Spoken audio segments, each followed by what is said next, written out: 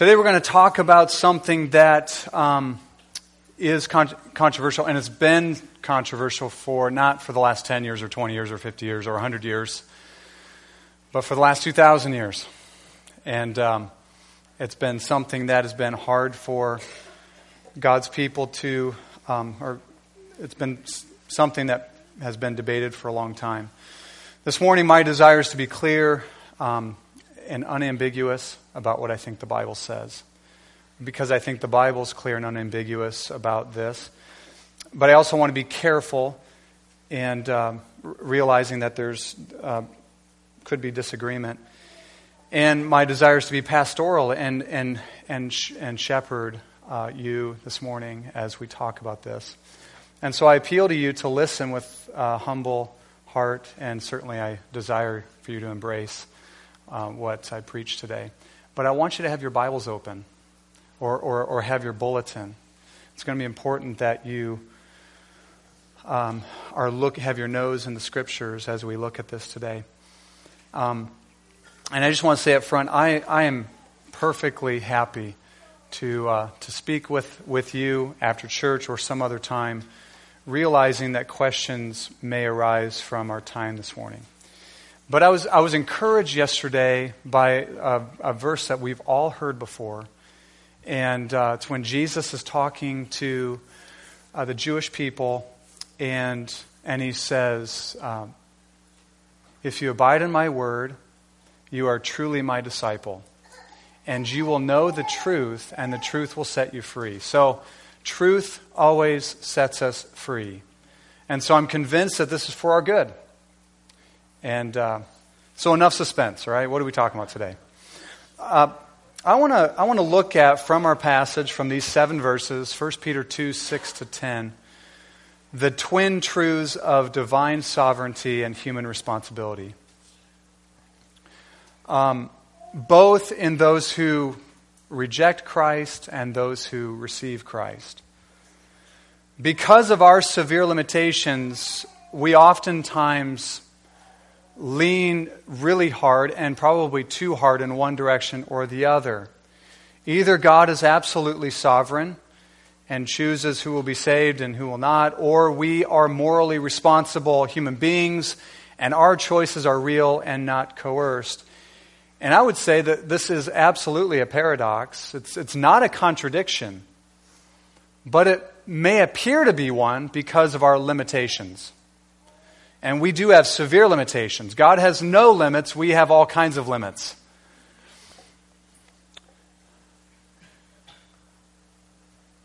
Where we see two things in the Bible that seem to be at odds, I want us to know that we are not forced to choose one or the other. And I would even say we don't have the right to choose one or the other. But we must and we are required to believe both. And so these two truths, God is absolutely sovereign, and we are absolutely responsible before God for our decisions and our choices and whether we receive Christ or not. All human beings are. They are not at odds, though they may appear to be so. And so here's what I want to do. What I want to do is I want to look at 2 responses to Jesus Christ in our passage, and then show you from our passage, not from somewhere else. I want to try to pull something in from somewhere else, but from our text, that God is sovereign over it. And then at the end, I want to help you see that this is an important and really for the believer, a sweet, sweet truth. Listen to what Charles Spurgeon said about these twin truths. He was asked a question by a friend who said, "How do you reconcile God's divine sovereignty and human responsibility?" Listen to his response. It's terrific. And hopefully we can respond this way as well. Maybe not today, but sometime. "I never have to reconcile friends," he said. "Divine sovereignty and human responsibility have never had a falling out with each other. I do not need to reconcile that what God has joined together, Where these two truths meet, I do not know, nor do I want to know. Isn't that interesting? I mean, Spurgeon was a genius. A lot smarter than me. Probably smarter than anyone in this room. He's called the Prince of Preachers. He was a genius. He said, I don't know and I don't want to know. And he says, they do not puzzle me. Listen to this. This is so important. Since I have given up my mind to believe them both. And I know in my own journey in faith with Christ, that has been a process, a big process. There's incredible patience as we look at this and see what God has to say, and ask God to help us understand and just believe them both, though we don't know how they meet. So here again, two responses to Jesus and how God is sovereign in both of them from our passage. So, we see in our text that Jesus is called the cornerstone, right? Verse 6, it stands in Scripture, behold, I am laying in Zion a stone, a cornerstone. Jesus is the cornerstone of our faith. Jesus is the cornerstone of the church. Jesus is the cornerstone of God's redemptive plan in history, period, right? We just sang in Christ alone. In Jesus alone. He is the cornerstone. He's what holds everything together. He is the firm foundation, and there is no other. And of course, we know from our own lives and from just living in this world that there are those who reject that, and there are those who accept it. Let's first look at what our text says about those who reject it. Verses 7, the second part, to the first part of verse 8 says this. The stone that the builders rejected has become the cornerstone, and a stone of stumbling, and a rock of offense. They stumble because they disobey the word. They do not, so it says that they do not believe, they reject the cornerstone, they stumble over the stone, they are offended, and they disobey the word. I think these are different ways of saying largely the same thing, right? They do not believe in Christ as the cornerstone, as the only way to God. There are those who reject the cornerstone. There are those who stumble over Him. They stumble over this idea that Christ can be the only way to God. Have you ever talked to someone who told you that's arrogant to say that? People stumble over that. This idea that Jesus is the only way. Paul says in 1 Corinthians 1, he says, we preach Christ crucified, a stumbling block to Jews, and foolishness to Greeks. So Paul knew this, right? He preached Jesus. He preached Christ crucified, and for some it was a major stumbling block. For the Jewish people, a crucified Savior. They thought someone who hung on a tree was cursed. So how could He be the Savior? And of course, we know that Jesus bore the curse for us. For the Gentiles or the Greeks, it was utter foolishness that God would become a human being and live as a poor man. That seems utterly foolish. But Paul says, but to those who are being saved, Jesus is the power of God and the wisdom of God. There are those who are offended at Christ and at what He requires. Because Jesus requires total belief and complete surrender or complete allegiance to Him. And people are offended at that. Jesus says outrageous things like, if you love your husband or wife or your children or brothers or sister more than me, you're not worthy of me. And people are offended at that. And all of us, I think at one time, were like, ooh, that sounds hard.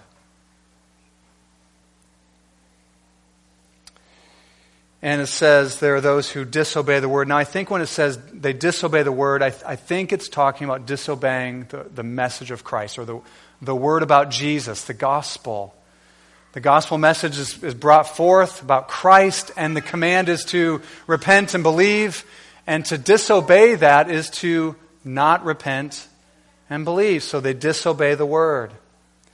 Now, it has always been this way. When Christ was born, there was an attempt to kill him. As Christ lived, there were those that rejected him. Even when it seemed like there were large crowds, oftentimes it was just a superficial faith. I think of John chapter 6, how it says that there were lots of people. He fed the multitudes.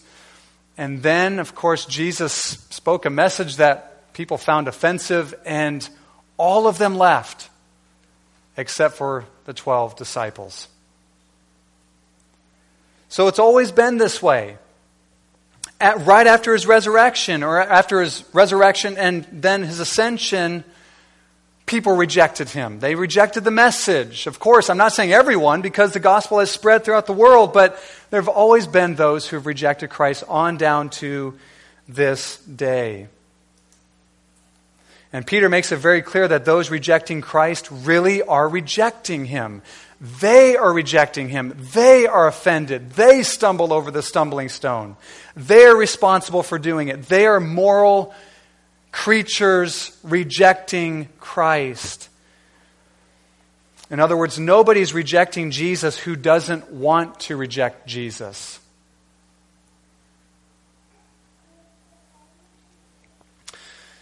And it's interesting how Peter's addressing these embattled, beleaguered Christians in the midst of a culture that seems to be overwhelmingly rejecting Jesus. They're living in Asia Minor, modern-day Turkey, which is probably the hottest place for persecution at this time. And the persecution is hot toward Christians because of their commitment to Christ. So he's addressing these Christians in the midst of this culture where there's widespread rejection of the Christ you love.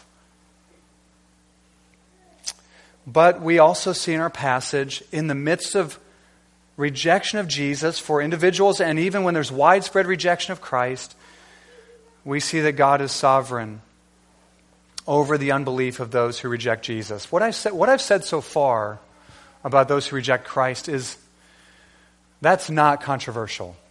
We know that, right? People are offended at Jesus. They reject him. They don't believe in him. But this is. And so I want you to look at these verses and let's see if it says what I think it does say. God is sovereign over the unbelief of those who reject Christ. The second part of verse 8 says this: they stumble because of their disobedience, as they were destined to. Have you ever read through the Bible? This is one of those places where I've done this. Have you ever read through the Bible and you're like, you read something and you kind of do a double take like, oh my God, did that really say that? Oh, I can't say that. And you just keep going on. This is one of those places. Like, huh? Let me read that again. They stumble because of their disobedience, as they were destined to. The NIV says something, basically the same thing. A little different wording. They stumble because they disobey the word, which also they were destined for, or for which they were also destined. So it seems to say that God has destined some to stumble and to disobey.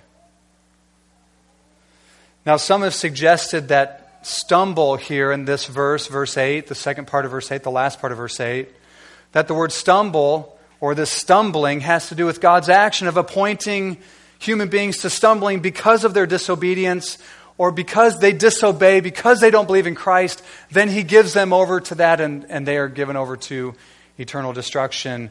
They stumble eternally. There are a few reasons why I don't think we can follow that route. And here's where I want you to look at this with me.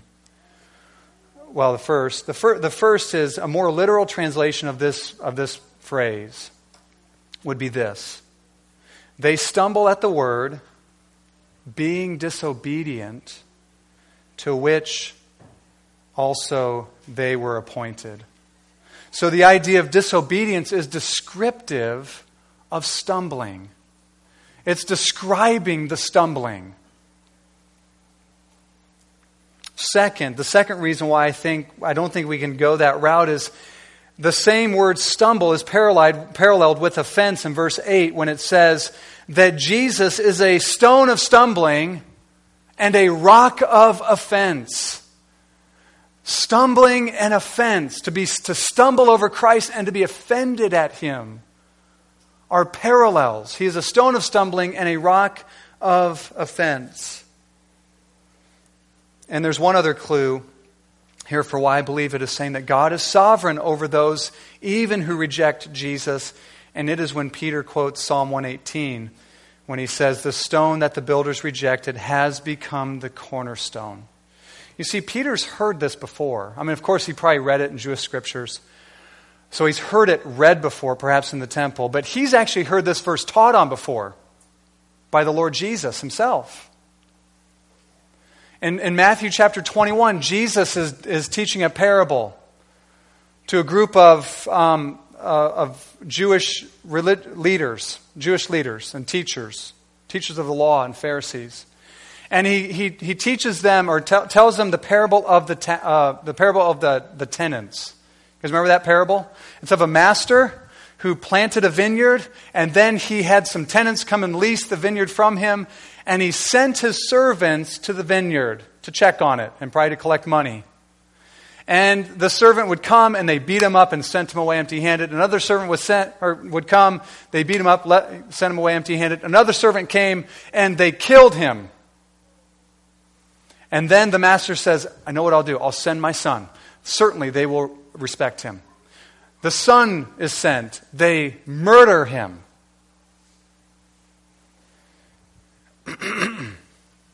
And Jesus asks his audience, he says, "What will this master do?" And one of the people listening says, "He will go and he will kill. He will destroy all those wicked tenants." And Jesus said this, "Have you never heard? Have you never read? The stone that the builders rejected has become the cornerstone." And then he continues with what's written in Psalm 118. "This is the Lord's doing, and it is precious in our eyes." This is the Lord's doing, and it is precious or marvelous in our eyes. The cornerstone, Jesus, brothers and sisters, had to be rejected. For you and I to be saved, for anyone to be saved, He had to be. This was part of God's plan. It was always part of God's plan that Christ would come into the world and be rejected and be murdered. Listen to what Acts 4 verses 27 and 28 says. This is the disciples, they gathered together, the believers in Christ, after John and Peter had been released. If you have a Bible, open to Acts 4 with me so you can see it there. After they were released from the Jewish religious leaders and told, "You do not preach Christ anymore," it says they went back to their friends, they gathered together, and they had a prayer meeting. And here's what they prayed. Out of Psalm chapter 2 first, they say, "Why did the Gentiles rage and the peoples plot in vain? The kings of the earth set themselves, and the rulers were gathered together against the Lord and against His anointed." Verse 27, you have to see this. "For truly in this city they were gathered together against your servants, against your holy servant Jesus, whom you anointed, both Herod and Pontius Pilate, along with the Gentiles and the peoples of Israel." Verse 28, "To do whatever your hand and your plan had predestined to take place." Pontius Pilate and Herod plotted together, and the Jewish leaders and the Roman soldiers carried out, or the Jewish leaders plotted together, the Roman soldiers carried out this vicious murder of Christ. I mean, horrific, but it says they did whatever God's hand and plan had predestined to take place. Why does Peter say this to his listeners? Is he trying to stir up controversy in the church? No. For Peter's listeners, this was meant to be a deep encouragement to them. Peter wants them to know that those who reject Jesus as the cornerstone and persecute them because of their commitment to Christ will not thwart God's purposes. They will not destroy the church. That's what he wants to encourage them with. They will not defeat God, but rather they will unwittingly serve God's purposes. They may think they're overthrowing God. I mean, imagine the Jewish people once he breathed his last, they probably breathed a sigh of relief. Oh my goodness, he's finally dead. Now we can go on with business as usual. But they were serving God's purposes, for Jesus had to die for our salvation. So those who reject Christ do willingly reject Him. They willingly reject Him. And I think we see in our passage, God is sovereign over it. Do we see that there? Like Spurgeon, can we say, I've given up my mind to believe them both?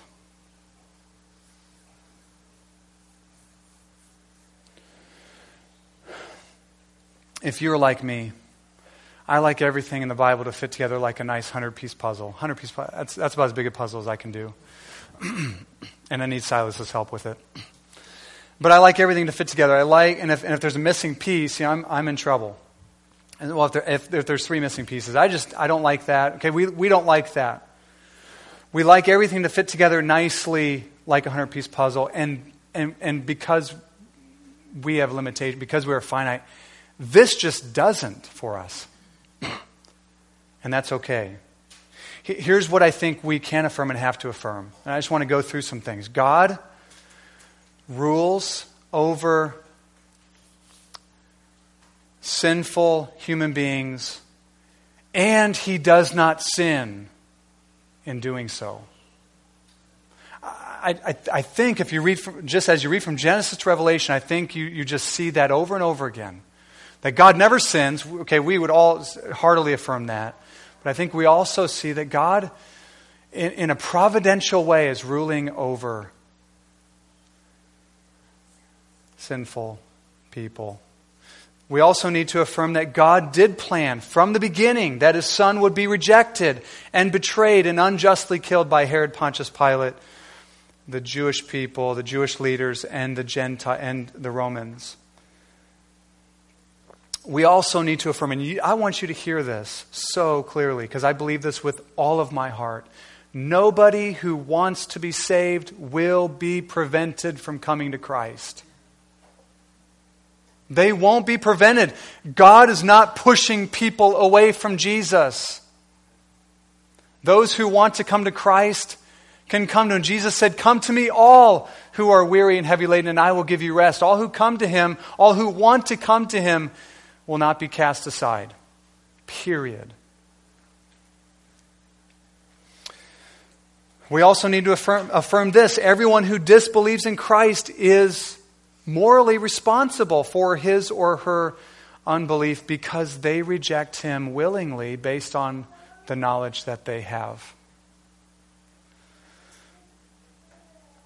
We also need to affirm this. We are all born enslaved to sin. Every human being is. Right? We are born dead in sins. So we are born enslaved to sin and undeserving of salvation. And finally, I think God's judgment is always right. God said to Abraham regarding Sodom and Gomorrah, I think God is speaking to Abraham. He says, "Will not the judge of all the earth do what's right?" And He always does. But we don't just see those who believe here, or those who reject Jesus here. We also see wonderfully those who believe in Christ. Let's read verses 6 and the first part of 7. It says, "For it stands in Scripture, Behold, I am laying in Zion a cornerstone, chosen and precious, and whoever believes in him will not be put to shame." So Peter says, so the honor is for you who believe. Do you believe in Christ? You will never be put to shame. You will be eternally honored in Christ. There is honor for you. There is no shame for you. You will never be embarrassed that you trusted in Jesus.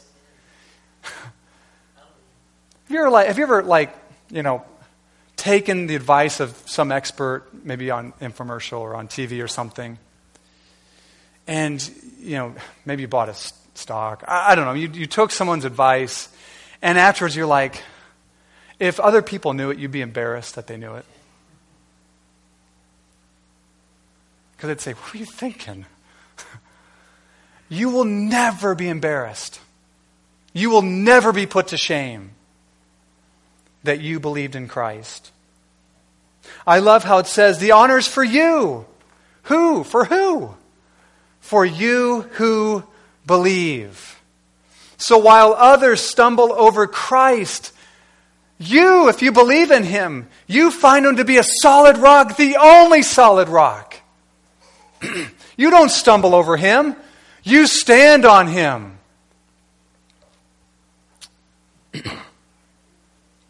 And not on the shifting sand all around us. While others reject Jesus, you love Him. When we sing here on Sundays, your heart is stirred in love for Jesus Christ. While others are offended at the claims and demands of Jesus, you are in all the way with Him.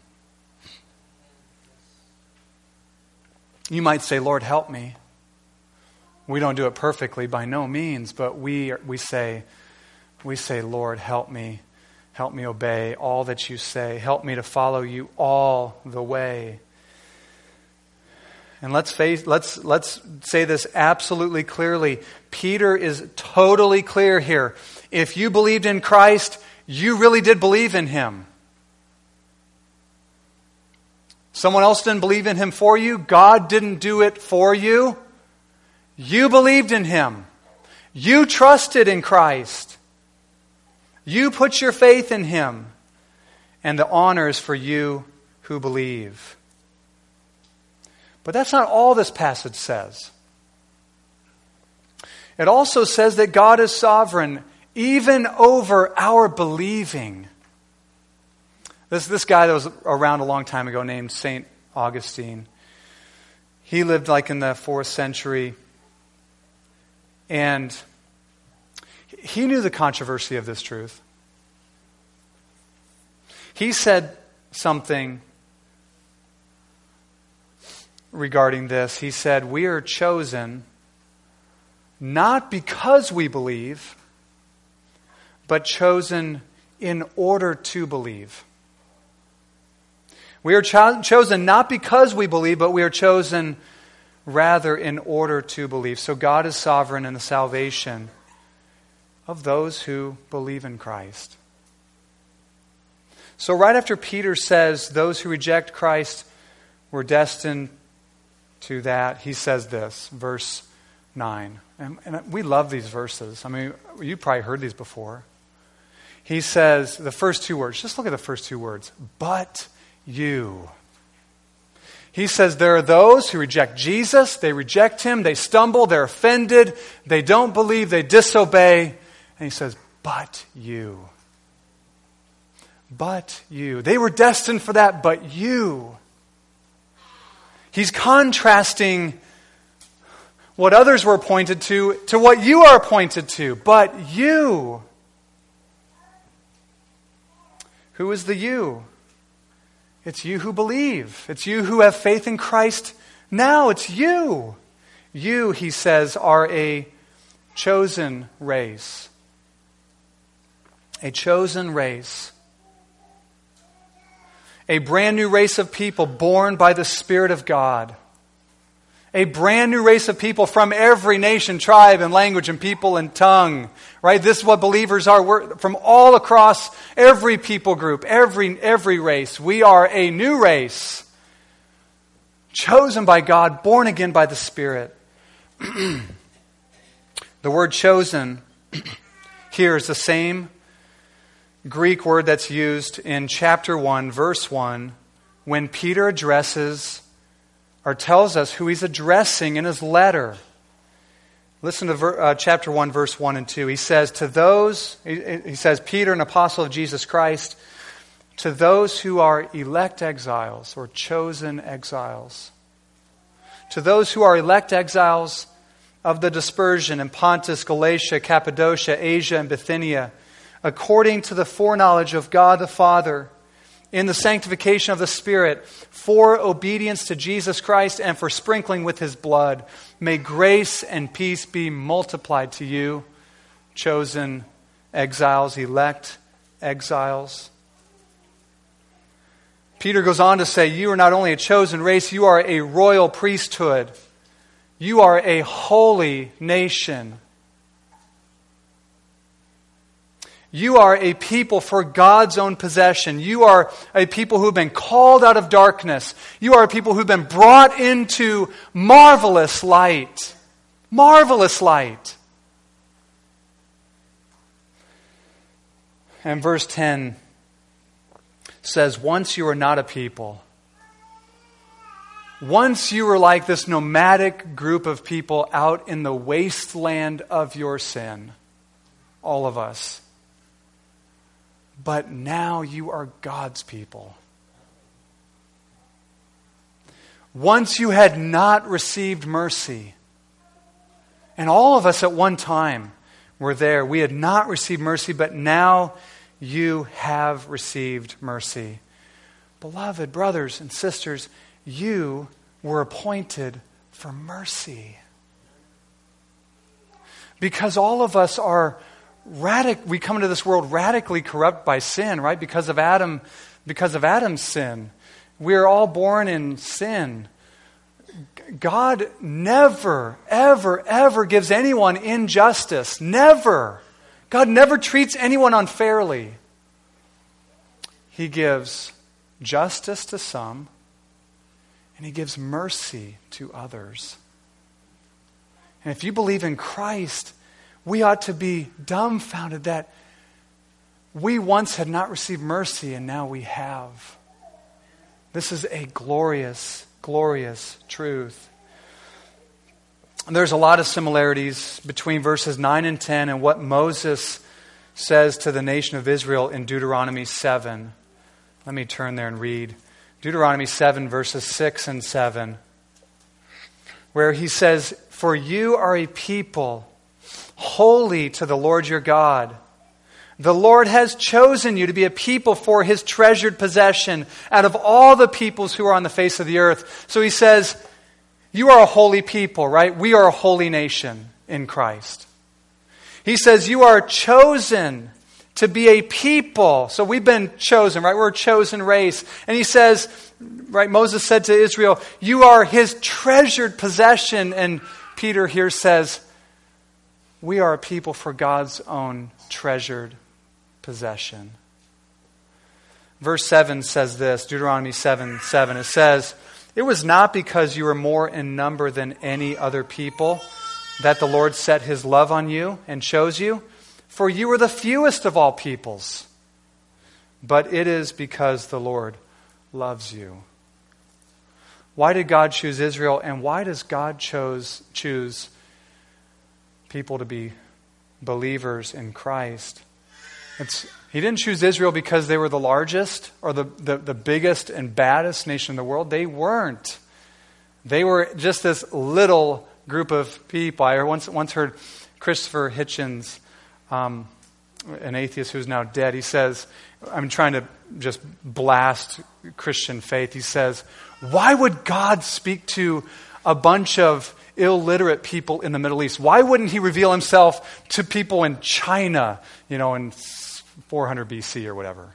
This sophisticated group of people.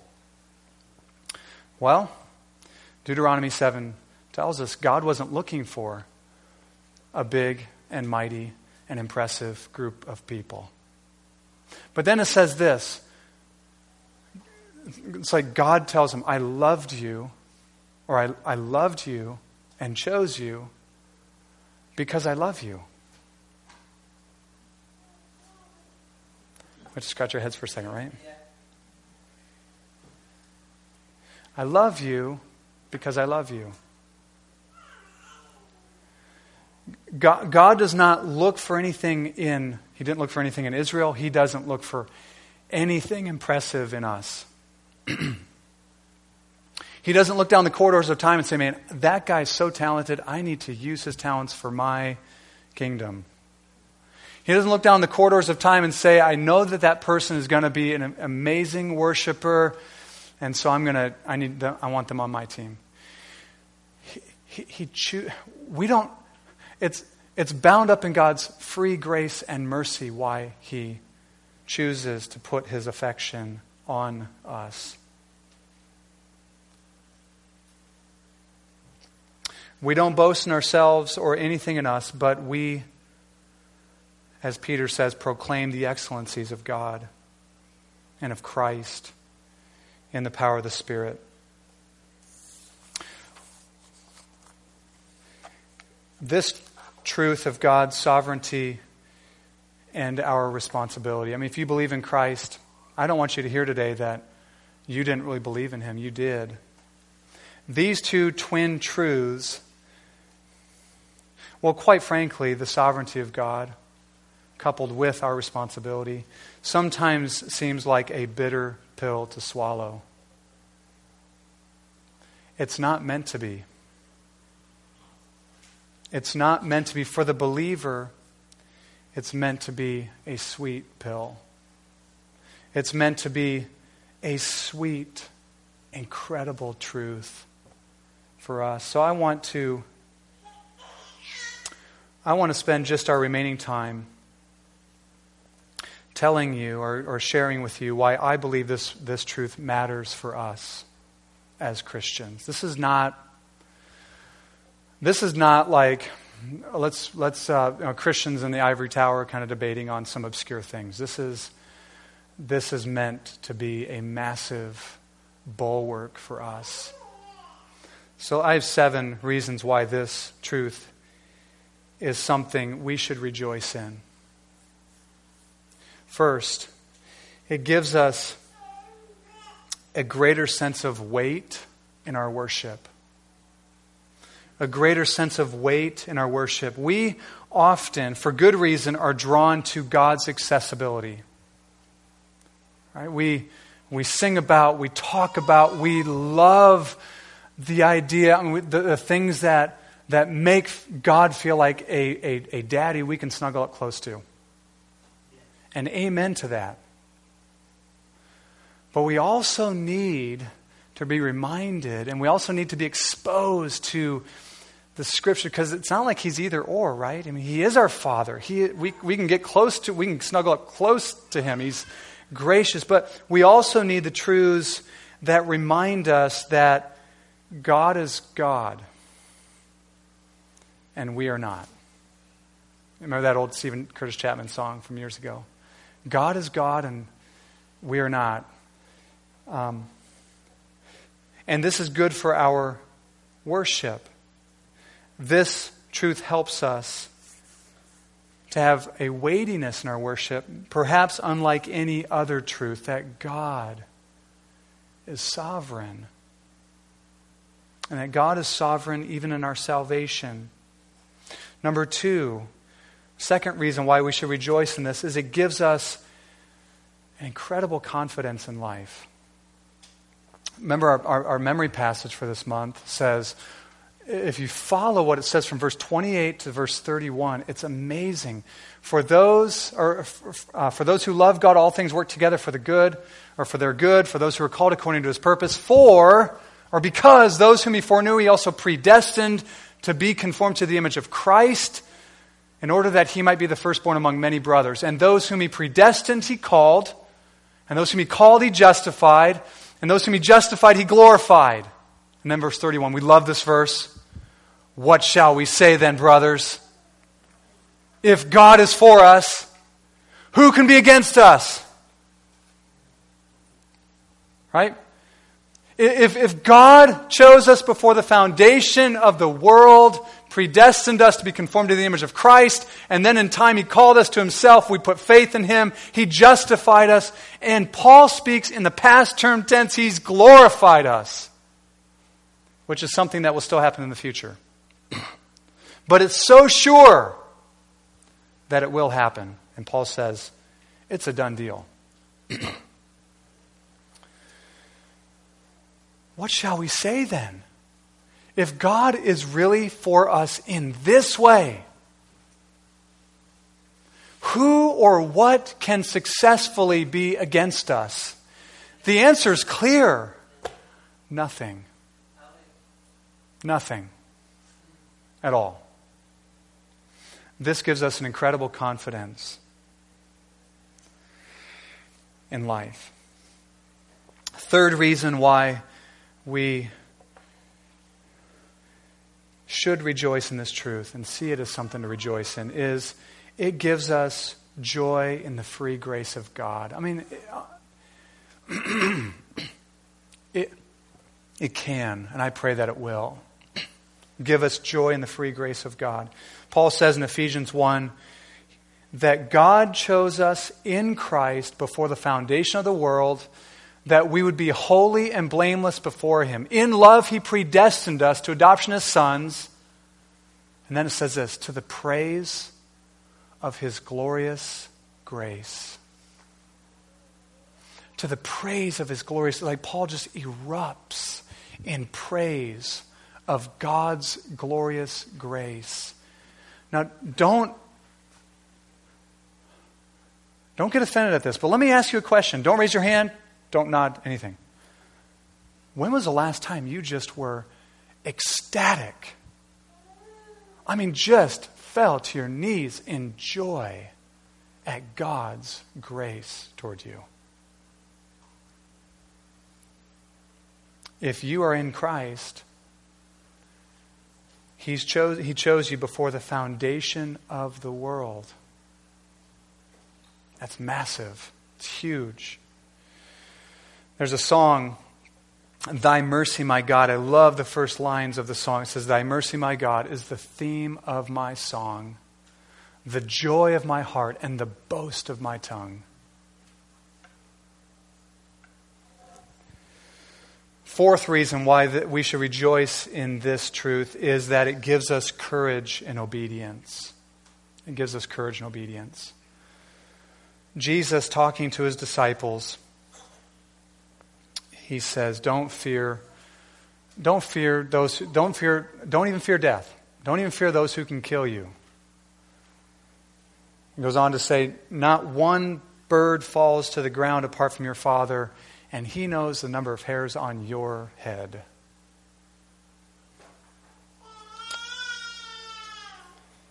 Amen. Amen. Fifth reason why we should rejoice in this. It gives us incredible steadiness in the midst of chaos. And I think this is, maybe Peter wouldn't put it exactly this way, maybe you wouldn't either, but I think this is what Peter's specifically getting at with those who heard this for the first time. God's purposes will succeed. No matter what it looks like, God's purposes will succeed. Jesus said, I will build my church, and the gates of hell will not prevail against it. So, as believers, even in our own nation, become more and more embattled, and I'm talking about just in general, Christians, our brothers and sisters, from coast to coast, across town, as we become more and more embattled in a chaotic culture, we can have confidence that Christ's purposes will not be thwarted, period. They will succeed, period. And so we don't need to be tossed around with this news or this law that's passed or this event that's happening or whatever it may be. Number 6, the 6th reason why this truth should cause you to rejoice is I think it's meant to give you and I amazement at our own salvation. This is probably similar to joy in God's grace, but amazement at your own salvation. Charles Spurgeon, when he recalled his own salvation and how he came to faith in Christ, he remembered the day when he trusted in Jesus. And he said he was in a church that he didn't normally go to, but he couldn't make it to his normal church. So he went to a church closer to his home. And he heard this preacher. He said the preacher wasn't particularly engaging, but he said something. He said, look to him, and just very simply preached the gospel. And Spurgeon said, I did. And he was recalling that day, and he said, but why did I go to that church? Well, it's because there was inclement weather. Well, why was I even going to go to church that day? I don't go that often. Well, I did because I was reading my Bible the night before. Why was I reading my Bible? Because I heard a hymn earlier in the day. And why did I hear that hymn? Because I was at so-and-so's house and they were, whatever. And he said, I realized behind all of it was God. Amen. Behind it all was God. When you think of your salvation and your story of coming to faith and where you're at now and what God has brought you through, do you see God behind it all? Let's be people that do. And go back to the wonder and amazement. I mean, I don't know about you, but I know the darkness I've been in. And I did not pull myself out. I didn't pull myself up by my bootstraps and find a way to climb out of that pit.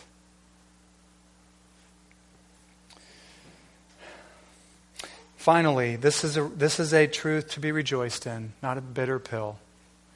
Last reason is this is meant to give you and I hope that God can change the most hardened person in the world.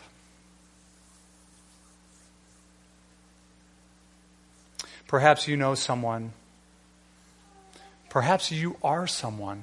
You're like, perhaps you know someone though, and you're like, I would have never dreamed they would have trusted in Christ. Evan's giggling. He's that guy. No? Okay. John Bunyan, he wrote the book Pilgrim's Progress. Awesome book. He wrote another book. I have not read it yet, but I want to. I've always been drawn just the title of the book. And it's Grace Abounding for the Chief of Sinners.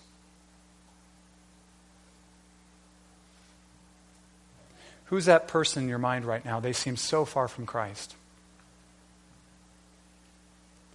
If it was just up to them to change their own mind and their own heart, it wouldn't give you much hope. Or if it was up to them and then you coming up with some better arguments to talk to them, it might seem like a daunting thing. But what about a God who could change in a moment the most hardened sinner and bring them to their knees to see Christ as a wonderful Savior? That's meant to give us hope. I think of the Apostle Paul on the road to Damascus, right? I mean, the Holy Spirit didn't ask if he could come in. Didn't ask. Paul got knocked off his horse. I think that's where, get off your high horse. That's probably where that statement came from. Paul got knocked off his high horse, blinded, and encountered Jesus. It was a sovereign work of God. So rejoice in God's mercy. Thy mercy, my God, is the theme of my song, the joy of my heart, and the boast of my tongue. May it be so for each one of us. And I just would say one more thing.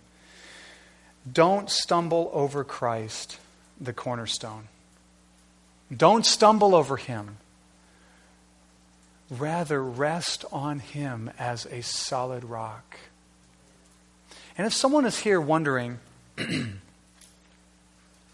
with what you're saying, how would I know if I am a Christian? It's by that.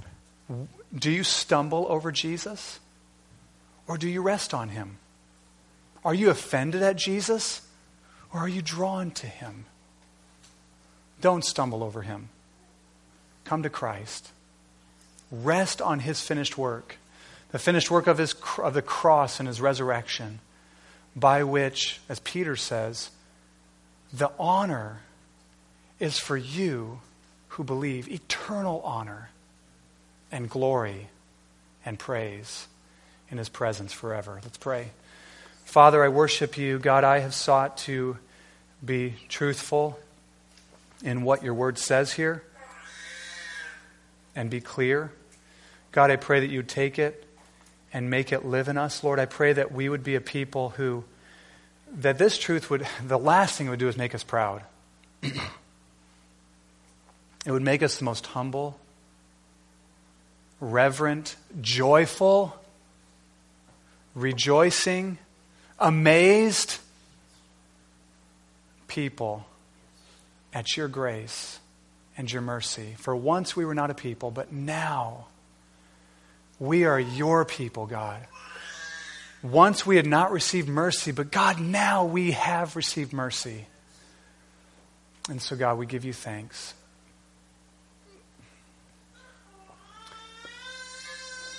We give you thanks, God. In Jesus' name. And everyone said, amen.